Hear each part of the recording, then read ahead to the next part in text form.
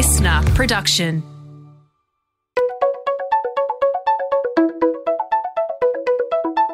Hi, this is Paul McIntyre. Welcome to the MI3 Audio Edition. I've been a business journalist for 25 years covering the marketing, media, agency and tech sectors. In this series, we talk to industry leaders about the global and local developments that you need to be across this week. Well, if you're anything like me, you've got a harassing headache trying to keep up with the data front line, from privacy to consent to the arms race around universal IDs and how the trading and management of data will play out with all these regulatory pressures on the horizon. So we've enlisted a New Yorker for a quick helicopter view and digestible breakdown for those of us not deeply embedded in the giant labyrinth of data and machines. With us today is Nick Jordan, the former Director of Product Management at Adobe and founder of New York-based Narrative, a firm with big ambitions to democratize data access across markets, in contrast to the current course for closed proprietary systems, platforms and walled gardens. If I've lost you already, you're not alone. I was actually trying to sound like I know something, but hence we have Nick Jordan for a possibly contrarian but instructive view on where everything to do with data, brands, customers and audiences is headed. So welcome, Nick Jordan. Let's start with a kicker, shall we? Is there a revolution coming in how data can be captured, used, traded and valued in the next few years because of these looming pressures from regulators and demands for a cleaner, privacy-first data ecosystem? We've got it here. The regulators are moving in Australia, Nick, and I know there's lots happening in the US. So this revolution that we talk about in data, are we overstating it, or is it this big? And welcome, by the way, all the way from New York. Well, yeah, thanks for having me. I don't know if there's a revolution. I mean, all technology kind of happens incrementally. Are things changing? For sure. Will things look different 3 years from now than they did 3 years ago? Absolutely. Is it going to be night and day? Are we going to wake up one day and be like, oh, everything's different? I really don't think so. And I think, especially around the advertising and marketing use cases, a lot of the companies, be it Apple or Google, have kind of telegraphed what they're doing. I think the ecosystem at large hasn't figured out how they're going to react to that. And so it may seem scary, it may seem revolutionary. But at the end of the day, I don't think we're going to wake up, 18 months from now and think about the good old days when we used to use data and everything's going to change overnight. It's going to be evolutionary, not revolutionary. But things are for sure changing, and people are going to have to adapt. Well, I might have to take you up on that, though, Nick, because certainly in Australia at the moment, it was until a month ago, there was a lot of freak out going on about the end of third-party cookies, and it had a lot of companies who were geared that way to go, what the hell are we going to do now? So at least the feeling of big change looming is in Australia. You think that's overplayed? I mean, I think the feeling is here too, and I think, quite frankly, the writing's been on the wall for the cookie for the last, 10 years probably. I mean, a cookie is a terrible mechanism. I don't know why we've ever been using the cookie at all. But again, I think, if cookie is a proxy for identity, I don't think identity is going to go away. I think it'll move to a different mechanism. So, be it a hashed email address or be it some sort of identifier that's generated from one of the big behemoths or a startup that's trying to create identity, there will be an identity layer. It's just going to look a little bit different. I think the irony of all of it is, it may become even more personal, right? We may go from using an anonymous set of characters that are represented by a cookie in your browser to using your first name, last name, and postal address to actually identify people across devices and across publishers. But identity is not going away. Well, on identity, though, Nick, there is a big race to work out what is next. And, we're seeing all sorts of companies and initiatives come out to try and replace the cookie. Now, you think a lot of noise that's coming out of, say, the ad tech and martech sector around user ID and user ID vendors, for that matter, and all around this sort of new privacy first and transparent data management stuff, is hubris. You say it's rhetoric and sort of awash with too many mystical black boxes. What's your concerns around that? I mean, you really don't want to let any one company control this because, with a black box or with a walled garden, you end up with a less vibrant ecosystem. You end up with a bunch of people that can't actually do what they want to do. I mean, frankly, it'd be ideal to have some standards and non-commercial standards to actually get us there. I actually think the things that the Trade Desk are doing are fairly well received because it's open. And companies like LiveRamp that are effectively trying to monetize their identity layer largely because of their existing place in the ecosystem, people are looking at it and say, do we really want to tie ourselves to these types of technologies? I mean, short of identity, I look at Google in particular, but I think you could say probably Facebook and Apple as well. Like the more complicated the ad tech ecosystem gets, the more they benefit. I mean, they laugh all the way to the bank. I look at the Lumascape, or I look at sort of, all of the moving pieces across identity and creative and targeting and measurement, and no one person can understand any of it. Certainly the agencies can't tie it all together, and so all it does is funnel more dollars into the walled gardens where you can get something from one solution from everyone. And so the open ecosystem of the internet is hurt by the fact that we make it so complicated that you need to have a PhD to understand how anything works.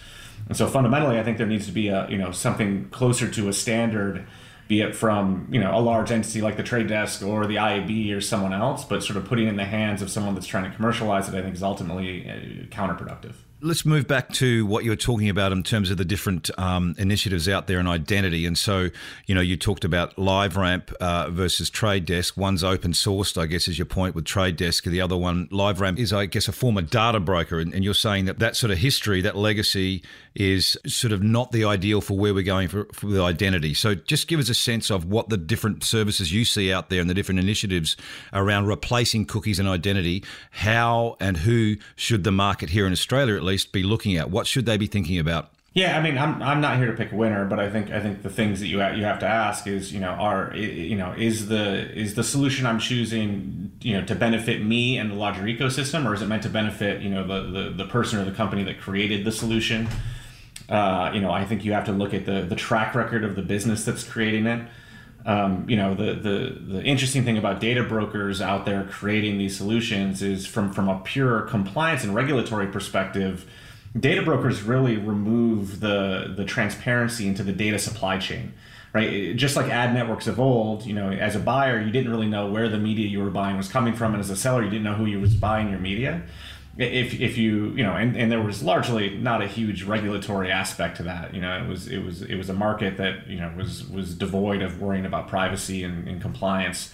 When you bring that to data, and suddenly you have this big regulatory piece of it saying, yeah, I actually don't know where the data came from, and I don't really know where it went to, it doesn't solve any of the regulatory problems. And so having a data broker create a solution around identity and say it's going to fix all of the problems that were largely put in place to fix a privacy compliance and regulatory framework, frankly, just doesn't make any sense. How many players in the market now are in that bucket, Nick, that are sort of either data brokers or don't have transparency in where the individual data comes from and how it's being used? How big and widespread is that problem? I don't know. I mean, literally every day there seems to be another dozen companies that are doing something around this. I mean, and again, this goes back to my point about the Googles of the world laughing all their way to the bank. It's so complicated. Like I pay attention to this space, and I, for the life of me, couldn't name the 20 or 30 different companies that are trying to solve identity, which kind of goes back to my point about we really need a standard.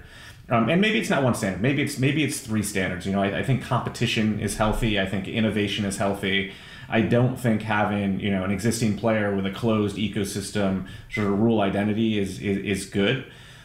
Frankly, we're early innings with a lot of this, and Google pushing back the deprecation of cookies, another 18 months doesn't exactly make the game any shorter. I think we'll see a lot of procrastination as humans are often doing, and so we do that really well, don't we? Yeah, 12 months from now we'll be having the same conversations we were having 3 months ago because we think it's all going away. Yes. And so I don't know that there's a winner in all of this. If I actually had to bet, and I do like to do a little bit of a gambling here and there, I would actually say that Google is actually probably not going to completely get rid of the cookie. They're going to replace it with something that looks more akin to their Android advertising ID in the mobile ecosystem. I think, again, I've said the cookie is a very bad technology. We should have stopped using it a decade ago.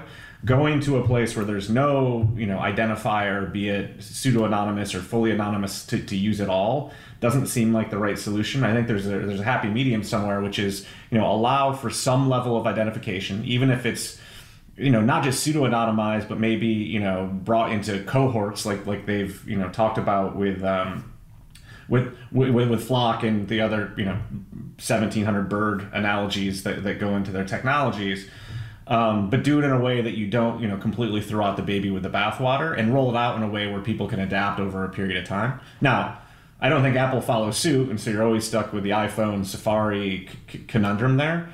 But it's, there's no mistaking why Apple's doing it. They, want people to buy more stuff in their app store, and if an app is ad supported, Apple doesn't see any of that revenue. If you have to pay 99 cents or $1.99 to pay an app, Apple gets 30% of it, and so it's not it's a mostly to benefit Apple, and not because they have this great pursuit of privacy and creating a better, world for people to live in. Well, that's certainly what they're telling the punters, though, correct? Sure, but that's a great PR team. Okay, there's a thing that we want to do. It sounds anti-competitive. Let's make it sound like we're actually benefiting the consumers.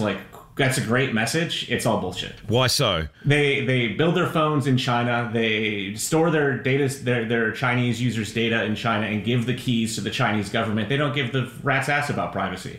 Right, it's if you literally look at their behaviors of what they do to support the iPhone ecosystem, and then you look at the message they drive around privacy, around advertising, which is incredibly benign compared to what's happening in some of the authoritarian governments around the world. It is a silly message, and they do it again because they make money by taking a piece of things that are sold in the App Store, not by selling advertising. And so it's ultimately a big piece of their bottom line that they're worried about, and not the privacy rights of U.S. citizens or anyone else abroad. Let's just stay with Apple for a moment, because you've touched a button there, and now I'm interested. Well, now you're going to get Tim Cook deactivating my phone or something. Yes, that is the objective here. Yeah. So to put China aside, right, I'd sort of take your point on China with Apple.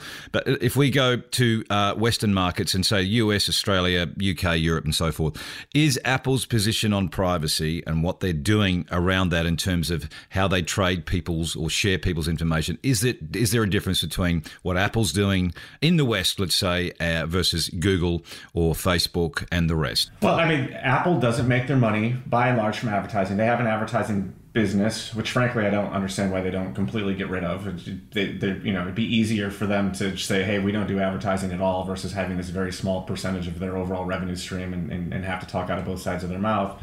There's messaging within within iOS in terms of, do not track, something that sounds very scary versus, allow us to, share your data with Apple so we can improve your experience, right? One of them is sort of put in a positive light. One of them is put in a very negative light. Where they benefit, it sounds positive. Where other companies might benefit, it sounds negative. It's like polling someone and saying, do you support, such and such as person's opinion that they should cure cancer, or it's very leading in the way they ultimately ask the question. And again, I don't buy the story of they're doing this because they're this, they care very much about privacy and all of these other things. They care about their bottom line. Frankly, they have a fiduciary duty to care about their bottom line. It's all, PR marketing cover that gives them advantage over the Facebooks and Googles of the world when it comes to their ecosystem. But let me ask you, that you're deep in the weeds on this. What we're seeing with the opt-in rates, you're right, it might be a scary sort of prompt from Apple to go, do not track me. But so far, I haven't seen the numbers in the last couple of weeks, but, we're sort of tracking somewhere between 10 and 15%, maybe 20 at best, of Apple users opting into the tracking. Does that not tell the industry something about where people are at in terms of their appetite for privacy and to be tracked when they have the option with a one button push to do something about it? Is there not some warning signals there or not? No, I don't think there are at all. I could come up with a scary message that 90% of the public would say no to as well. And it could, in the US, California forces companies to label their products if there's any carcinogen in any of their products. I don't remember the name of the law. It's titled something. And so literally every package comes with something that says this coffee table may have a carcinogen in it. And obviously it's a very trace amounts. There's no danger in anyone. Obviously I'm not a doctor. Don't take any of this as medical advice. Thanks for the tip. I won't do that. Yeah. Et cetera, et cetera. But if when I went on Amazon, it gave me a pop-up that says, do you want to buy this coffee table that's made of carcinogens? I would say, no, I do not want to buy this coffee table. Right? It's a scary message. That's not something that I want. The fact of the matter is, if you put a scary message in front of someone, they will say no to something. In the same way that if you put a really nice, friendly message, would you like some place to put your coffee in the morning? My answer would be yes, I would like a place to put my coffee in the morning. Here's a coffee table for you. And so I actually don't think the response rates have anything to do with an informed consumer or informed intent or choice. It's they A/B tested what is the best way to get people to say no to this question. Let's put that front and center, and then let's ask people over and over and over again. It's not surprising at all that people say, ultimately opt out of it. Well, we're going to get down another rabbit hole right now, which is, you mentioned the Californian privacy. Well, you mentioned California. California laws are my favorite. Yeah, they are. Well, you're on the other side, so it probably doesn't matter as much for you. But the what has happened as a result of, say, the Californian privacy legislation that's come in, has it done anything significant and material to how the market operates so far? Nah, I mean, there's been adjustments. I mean, this is in the U.S. This is pretty well-worn territory, not in advertising and marketing, but California sets automotive emission standards, and because Detroit doesn't want to make different cars for California than they do the rest of the U.S., they adhere to that. It's a very similar concept. CCPA was similar enough to GDPR that I think a lot of the hard work was done because of the changes Europe made, prior to CCPA coming in. I just get in there for my listeners. CCPA stands for the California Consumer Privacy Act. Is that right, or what is it? That sounds about right. Let's go with that. Yeah. We've just redrafted legislation. Yeah. Right. Well, yeah, and I've read CCPA, front to back. As with any other good legal document, there's a lot to be interpreted, which is how the lawyers make money, and there's frankly some things that don't make sense, and there's some things that make a ton of sense, and I think until it's litigated or until, we need a precedent. Yeah, you need precedent. I actually think the same is true with GDPR and anything else as well. And I think you'll see some companies that are very conservative, until that precedent exists. I think you'll see some companies that are very aggressive until that precedent exists. Again, by and large, I think it's well-intentioned, maybe not always the easiest thing to implement in the perfect way. And just like I'm not a doctor, I'm also not a lawyer. Where I think it ultimately ends up is largely around organizations documenting, what their practices are to comply with these regulations, and then documenting, the controls and making sure that they're actually following those controls. So in the U.S., we had a piece of legislation called Sarbanes-Oxley that happened after Enron went bankrupt, and it was largely, there's a bunch of controls in your business, and every quarter make sure a senior executive says, yes, for this accounting practice, I certify that we did the right thing, or for this supply chain thing, I certify that we did the right thing. I think that's where a lot of this privacy stuff goes, is you sort of lay out, here are the things that we do to comply with the various laws and regulations, and then you put software and processes in place that make sure you're doing those things. And then a senior executive every quarter goes and initials something and says, yes, we did these things. And when the regulators show up, there may be an instance where something fell through the cracks, right? We're people, things aren't perfect. This is complex stuff.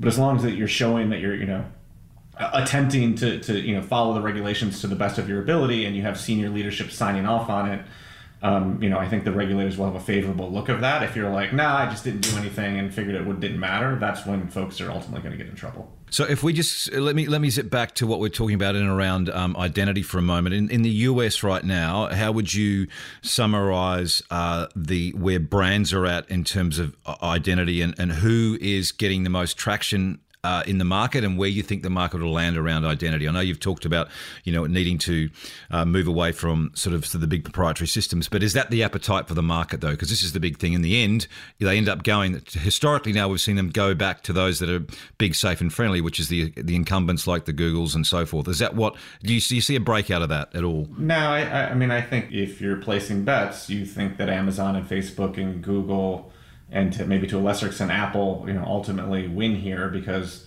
you're logged in all those experiences. You're logged in on Facebook. You're largely logged in on Google and on Amazon and on Apple, and so they don't have an identity problem. The rest of us do, and the rest of us do. And so, in some ways, do you see some sort of coalition, or do you see an open framework? Again, one of these standards may be from a company like The Trade Desk that's sort of taking all of the non-walled garden content out there and trying to find a solution. Maybe, but there's technical challenge. There's getting anyone in advertising and marketing to agree to do anything is hard by itself. And so I think the incumbents stand to win this. I also think that's the interesting piece about some of the anti-competitive things that the research that's happening in various municipalities is by making things more privacy safe, in some ways they're advantaging themselves, because the big platforms aren't the ones with the identity problems. And so I think you see a push and pull there And I actually think Europe will be a really interesting barometer because they're clearly on the forefront of consumer privacy. But I also say they're on the forefront of the investigations of anti-competitive behavior of all of these companies. And in some ways, those are pushing and pulling against each other. And so who knows? Does Europe regulate that there has to be some identity layer in order to make the open internet more competitive with the walled gardens? Maybe, but what does that mean for privacy? I think watching Europe over the next 3 to 5 years will really tell the tale of who's going to win and who's going to lose. If we cut everything back, though, in the end, you talk about needing transparency in the data supply chain. But in the end, does the market, does the buy side, to brands, to advertisers, to agencies, and so forth, do they care about transparency enough to shake it up? I think that's where the regulators will make them care about transparency. Like I just don't think European regulatory agency shows up on your front door and say, great, how are you doing identity? Where did it come from? For you to say, I don't know, I outsourced it to someone else and I don't know the answers to your questions is a shitty answer. And so I think there has to be some level of transparency, and it could come in the form of standards. It could come in the form of a transparent marketplace where all the participants know who else is participating and sort of the rules of that marketplace. But I don't think business as usual is going to get the job done going forward. So what do you make of, so we've talked about the alternative identity solutions. What are you hopeful for, Nick, versus what is the likely reality in how this plays out in a couple of years? What would you like to see first? Let's start with that one. What's the ideal here for the market? Well, I think the ideal, and I don't know that anyone actually knows how to do this, is how do you allow for some of the things that the advertising marketing ecosystem wants to do? Showing personalized ads, measuring the effectiveness of those ads. How do you do that while protecting consumer privacy? And Flock from Google was an attempt to do that, and didn't go down that well though. No, it did not go down well at all. And they had some of the best thinking around how to do that. I mean, the fact of the matter, it's a very hard problem between machine learning and really smart people and probably even some regulation and some controls that are put in the ecosystem around browsers and other things. I think you ultimately find a happy balance there.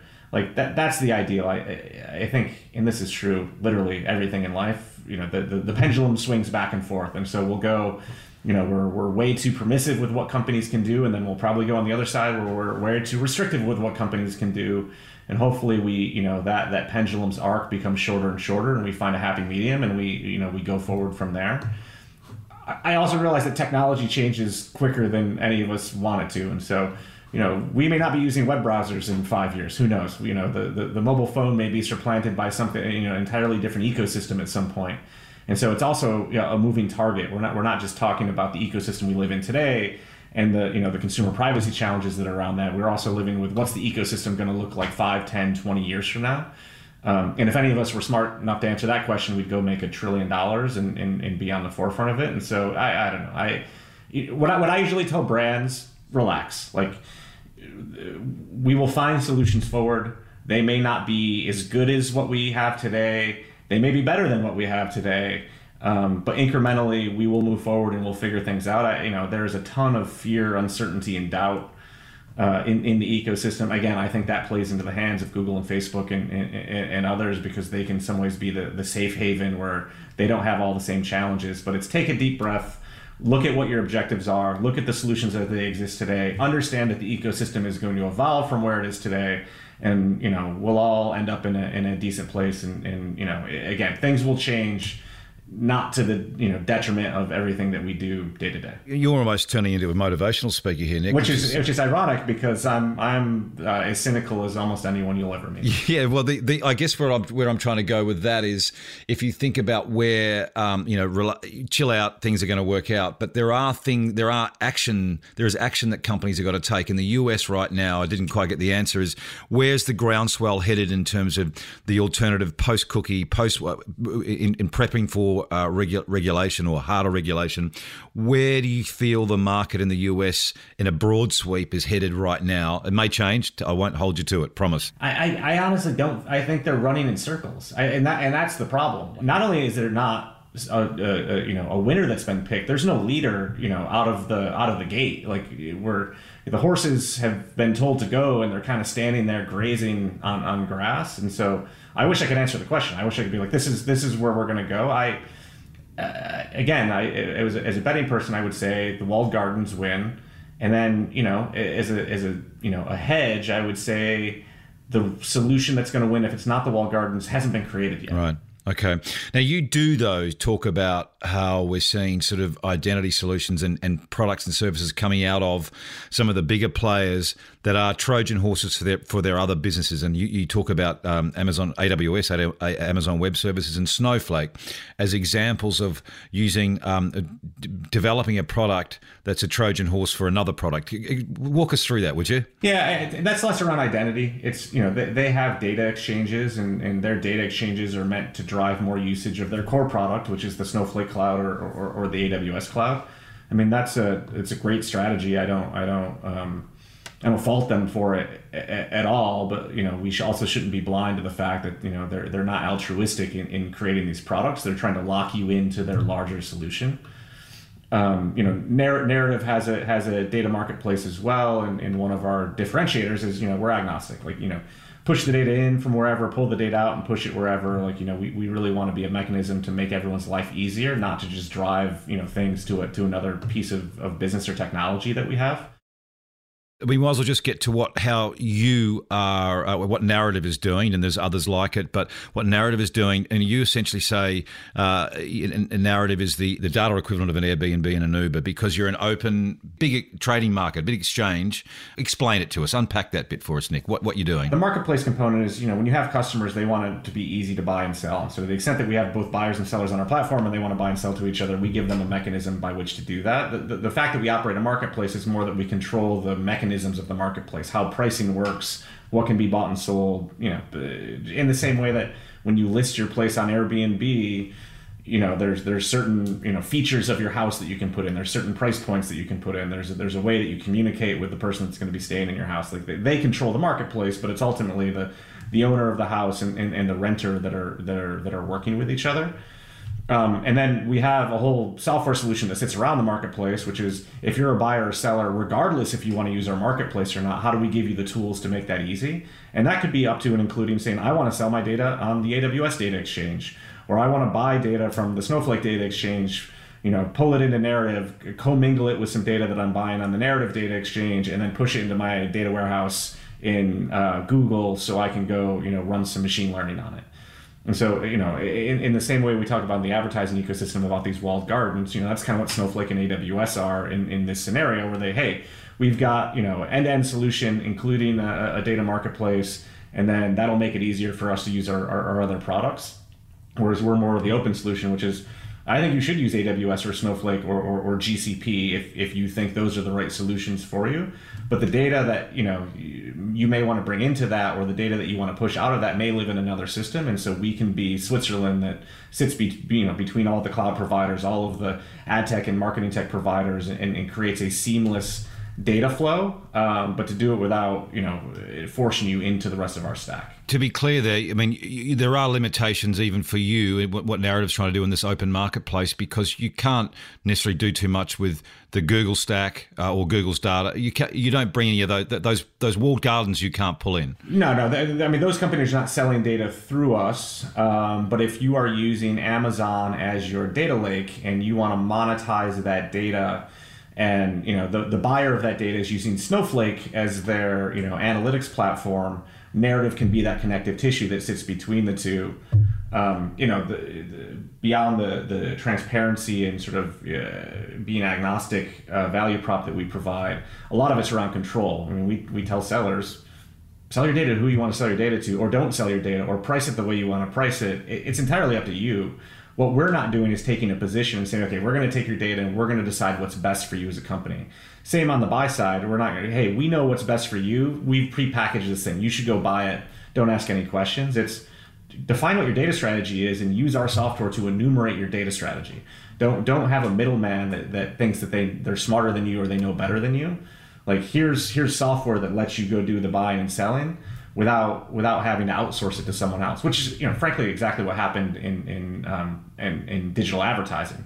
Ad networks used to sit between the publishers and agencies and say, hey, we know better, give us the dollars, we'll go spend the money, in the most effective way. This is pre-programmatic, right? Pre-programmatic, and then programmatic came along and said, why are you working with this middleman? Why don't we give you software, programmatic, that lets you buy and sell, Mr. Agency and Mr. Publisher, but do it in a way where your hand's on keyboard and you control the entire strategy. And by the way, you don't have to give 60, 70, 80% of the profits to the middleman anymore. You can share it amongst yourselves. Yeah, but the middleman's still taking a clip on the ticket there, right? That's been one of the big things, even the ad tech providers. The promise of programmatic and what programmatic has actually done are clearly two different things. Right, yeah. But the promise was, let's just give a console to the buyers and sellers and let them trade programmatically versus having someone in the middle. Now, I also think the middlemen in the programmatic ecosystem are taking a much smaller cut. And frankly, where they're taking a larger cut, it's largely because the buyers and sellers have said, hey, this is really complicated, so I actually want a managed service solution, which, you could argue kind of goes back to looking like an ad network, but hopefully at least there's some transparency involved in the middle. Well, as a publisher, I have different views than you, Nick, because I think we won't get there because we'll be there for an hour and a half. But there has been some things that happen in the programmatic supply chain that have not necessarily met the promise of in 2011-12 when they started hitting me up and saying this is the new world and it's going to be fantastic. That's another conversation. I mean, and largely I would probably agree with 99% of the things that you would say around it. Good. All right. Well, we're friends again. Let's go. In terms of the programmatic ad supply chain, you think that this is pretty much where data's going to go, though. You need a sort of a way to trade data in a marketplace. It's really different to what it is now. Unpack that a little bit more, because this is interesting. If you think there's a parallel track here between how data is going to be traded and how digital advertising was started to be traded in programmatic 10 years ago. Yeah, I mean, it's just a level of control and specificity and transparency that you need. So you used to go to ad.com as a automotive OEM, and they would say, great, I'm going to sell you a package of of inventory of people that we think are likely to buy a car, right? And I'm sure they would tell you it's going to be AOL autos and then some other stuff, but you didn't really know what the other stuff was. You didn't know how much of the other stuff was. You didn't know if the other stuff performed. It was largely a black box, and they kind of managed giving you enough performance to keep you as a customer, but throwing enough crap into the inventory mix so they can make as much money as possible. With data today, it's like you're buying an audience. Here's an auto intender audience. Like, what a silly concept this is. Like, you have no idea what goes into it. You have no way to optimize it. You're basically going and buying something off the shelf and praying that it works. Even worse than that, all of your competitors are buying the same shit off the shelf and driving up your media costs. And not only are you paying for crappy data that doesn't provide any performance, you're actually creating competition for yourself and driving up the cost of media. And it's not to say that, if given a way to buy data programmatically, all of that goes away.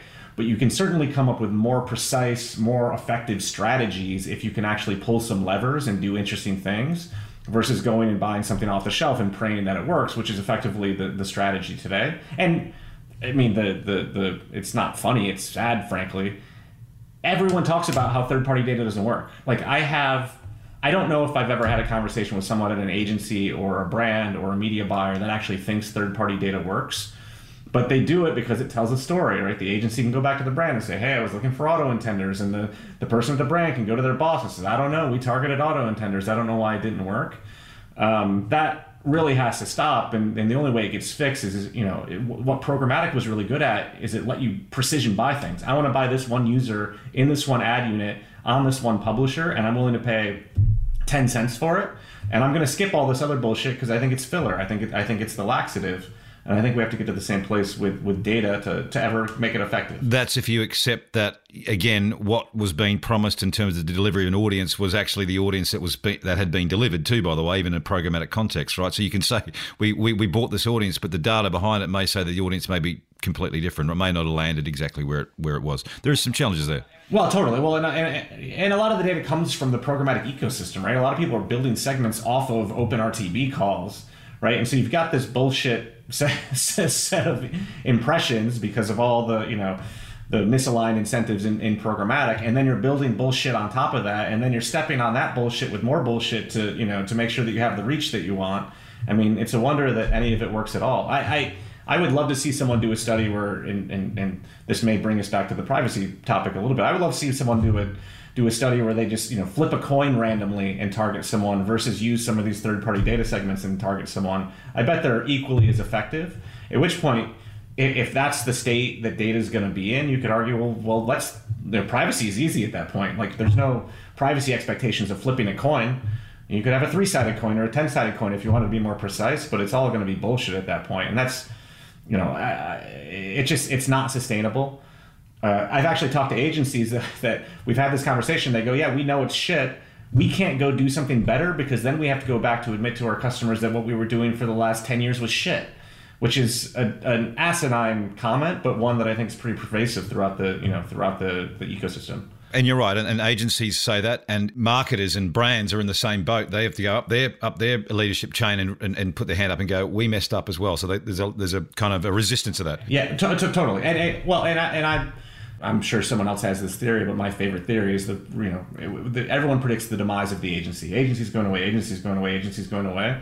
The one reason the agency is not going away, in my opinion, is not because of this massive value chain that they create. They're good for blame. Right, yeah, 100%. Like, something doesn't work, and be like, blame the agency, we'll fire them and get another agency. If you don't have the agency as the CMO or whoever in the organization is actually in charge of it, you're to blame, and you don't want to put yourself on the line. Good points. Going back to what you talked about in the auto intender example, this gets us right back to the core of what we're talking about here, though, Nick, which is talk about Switzerland, you talk about transparency, but transparency versus convenience. So far, convenience has won hands down for the last 20 years. Is it going to change? I.e., can we get better and more robust, cleaner data in the system? I don't think they're mutually exclusive to each other, right? I think if you take something like an Uber, right, the real innovation in Uber or Airbnb was both the transparency, but how easy it is. Netflix is a great example of this, and I've had some conversations with companies that operate data exchanges, and they say, we think of our strategy as a Netflix strategy. You get the content and people will come, right? And so in their mind, you get the data there, and then the buyers will show up. And I've said to them, Netflix's innovation was not the content. You can't argue that you need content, right? For sure. Like Netflix doesn't work when there's no shows to watch.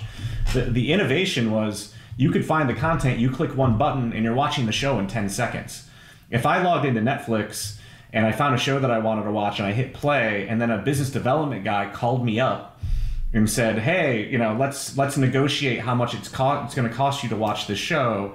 And then a lawyer faxed me a contract that we had to redline for a week and a half, right? Like, I'm not watching Netflix, right? The innovation is how easy it was. And so I think the trick with transparency is, yes, it has to be convenient as well. It has to be easy as well. And I really don't think they're mutually exclusive. I think data is complicated, and so both easy and transparent and having full control is not a trivial problem to solve. But I think those that solve it will tip the market to say, hey, I can have my cake and eat it too. Which means then that if your scenario is right, then there is the possibility that the big walled gardens may have a bit of crimping. They may get their armor chinked a little bit if someone can come up with an open web system or an open alternative. Yeah, 100%. And then now we're back to the anti-competitive issues, because those big walled gardens had so much control. And this isn't just true in advertising and marketing. It's like literally everything they do. If you think about how Amazon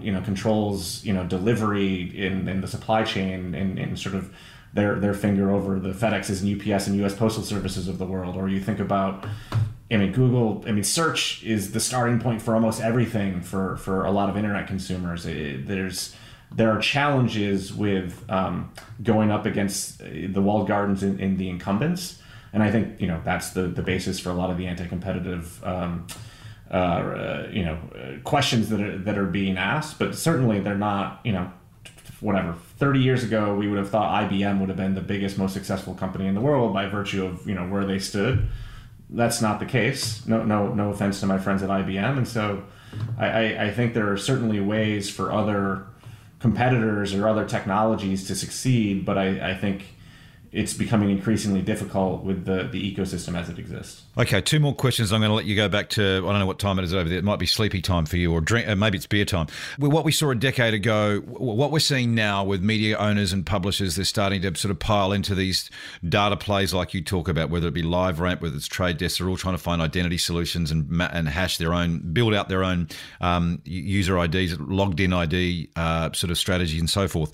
And as they move into this sort of open place with their open market with data, what we saw 10 years ago with programmatic advertising, the promise to publishers, your yield's going to increase, you're going to do really well. The opposite happened. That did not work, right? Publishers are cutting to cope. But on the back of that, what we found is that the publishers' audience data was essentially hijacked by the middlemen, the ad tech and the agencies. They got the through a cookie, they worked out, there's the audience we want, and we can find them somewhere else much cheaper, right? So it backfired, in my view, for most publishers. Now, when we get to the data play that's happening now, is there a risk here that publishers are going to have their data completely wiped by other parts of the market, and in fact sort of undo any potential that's possibly there? What do you make of that? Yeah, I mean, possibly. I mean, data is complex because, once someone has their hands on it, you can make an infinite number of copies of it. It's not something that's easy to police outside of sort of, contracts and agreements. That being said, I think one of the, big mistakes that's made is we tie data too closely to media. We think of it as an offshoot of media, or related to media, or value add on top of media. I think publishers should be thinking about data business as completely orthogonal to their media business. Maybe somewhat related, but go build a data business. In fact, I would go a step further, and I've kind of argued this to some of my friends at SSPs, is that going and trying to build a better advertising mousetrap than Google and Facebook is kind of folly. But if you can go help publishers actually monetize at large, and so that could be through advertising, it could be through data, it could be through merch, it could be through events, it could be through other value-added services. Like that's an interesting play. I'm going to be a monetization platform for publishers, and not tie that monetization entirely to marketing and media.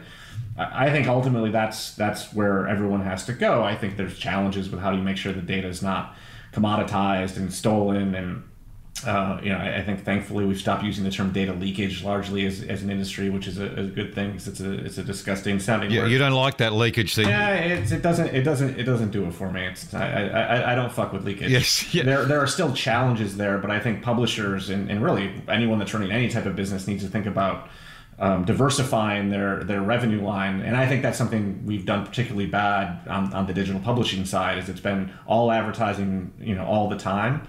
Maybe with the exceptions of some companies that have done events and things like that, but I think people need to take a broader based approach in terms of how they think about making money in their business. Are you seeing any cases of that happening from a publisher media owned side where they're actually doing that? Is there some early eagles? I don't pay any attention, if I'm being quite honest. Everyone could be doing that, and I would be the last one to know, but I would still take credit for it because I've been saying this for 5 years. Good, well put. Okay, final question for you is, and the specifics here, because would be great. We do have a little bit of clamour in this, certainly in Australia, about what happens. What do we do with ID? What do we do with tracking and targeting and so forth post cookies? What questions and actions should brand owners be asking right now? I know you think there's a little bit of panic still out there, but what are the specifics? What should they be doing rather than going chill out? They have to do something, right? So what should they be doing? Who should they be looking at? Give us some guidance, Nick Jordan. The who, I don't know. I would be asking questions about sort of digging in. How does the technology actually work? What does the technology allow me to do? What does it not allow me to do? There's a bunch of tech out there these days that say, hey, we will create these impenetrable bunkers where data can live, in a privacy safe and fully anonymized way.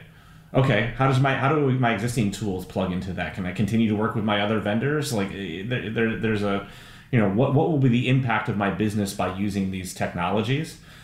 I tell people all the time, if something sounds too good to be true, it probably is. There's people that come in and promise you the world. Ask them how it works. Ask them for proof points. Look at your specific needs and how you do business, and understand how it's going to impact those things. This is all Like anyone with an MBA would tell you what questions to ask. Like, look at your business, look at how you make money, look at what the challenges are, what the threats are, and then figure out how these new systems fit into that, and then pick a winner. And that's the thing that frustrates me about the panic is like, it seems very counterproductive, and I'm sure this happens in every industry, but shit changes over time. Like travel agents used to be a thing. It's like if you asked me to, build anything in the real world, like if you asked me to, figure out how to blow glass or something, I'd look at you like you had 7 heads because I have no idea how any of that shit works. I think that's how most people that work in digital media and digital advertising think about their job, is they actually don't know how it works. And so when someone tells them it's going to change, they're like, fuck, like we're screwed because I don't even know what we're doing today. And I think that's the larger problem that we have. And it kind of goes back to, we've made it so complicated, no one knows how it works anymore. Or, Ari Paparo is the only person that knows how it works. And so Ari Paparo is going to have to go solve all of our problems. Like, that's not a great solution for us to be in. And in the short term, that means the easy out is to go with a convenient choice that's put in front of you as a prepackaged solution, which is why we end up getting... Or just whine about it seems to be what the common wisdom is today. Okay, so I'm busting to ask you to break it down further, but we're out of time. The next 12 months, what are the hotspots in your view? Where are the really the big pivotal points that are going to either make, break, or shift the industry? What does Google actually do? I mean, they push back the deprecation of the cookie 18 months. I'm not convinced they're actually going to do it. Will FLoC evolve? Will they come up with something else? What does the anti-competitive landscape look like? Are there lawsuits either from, attorneys general in the U.S. or national or multinational regulatory agencies?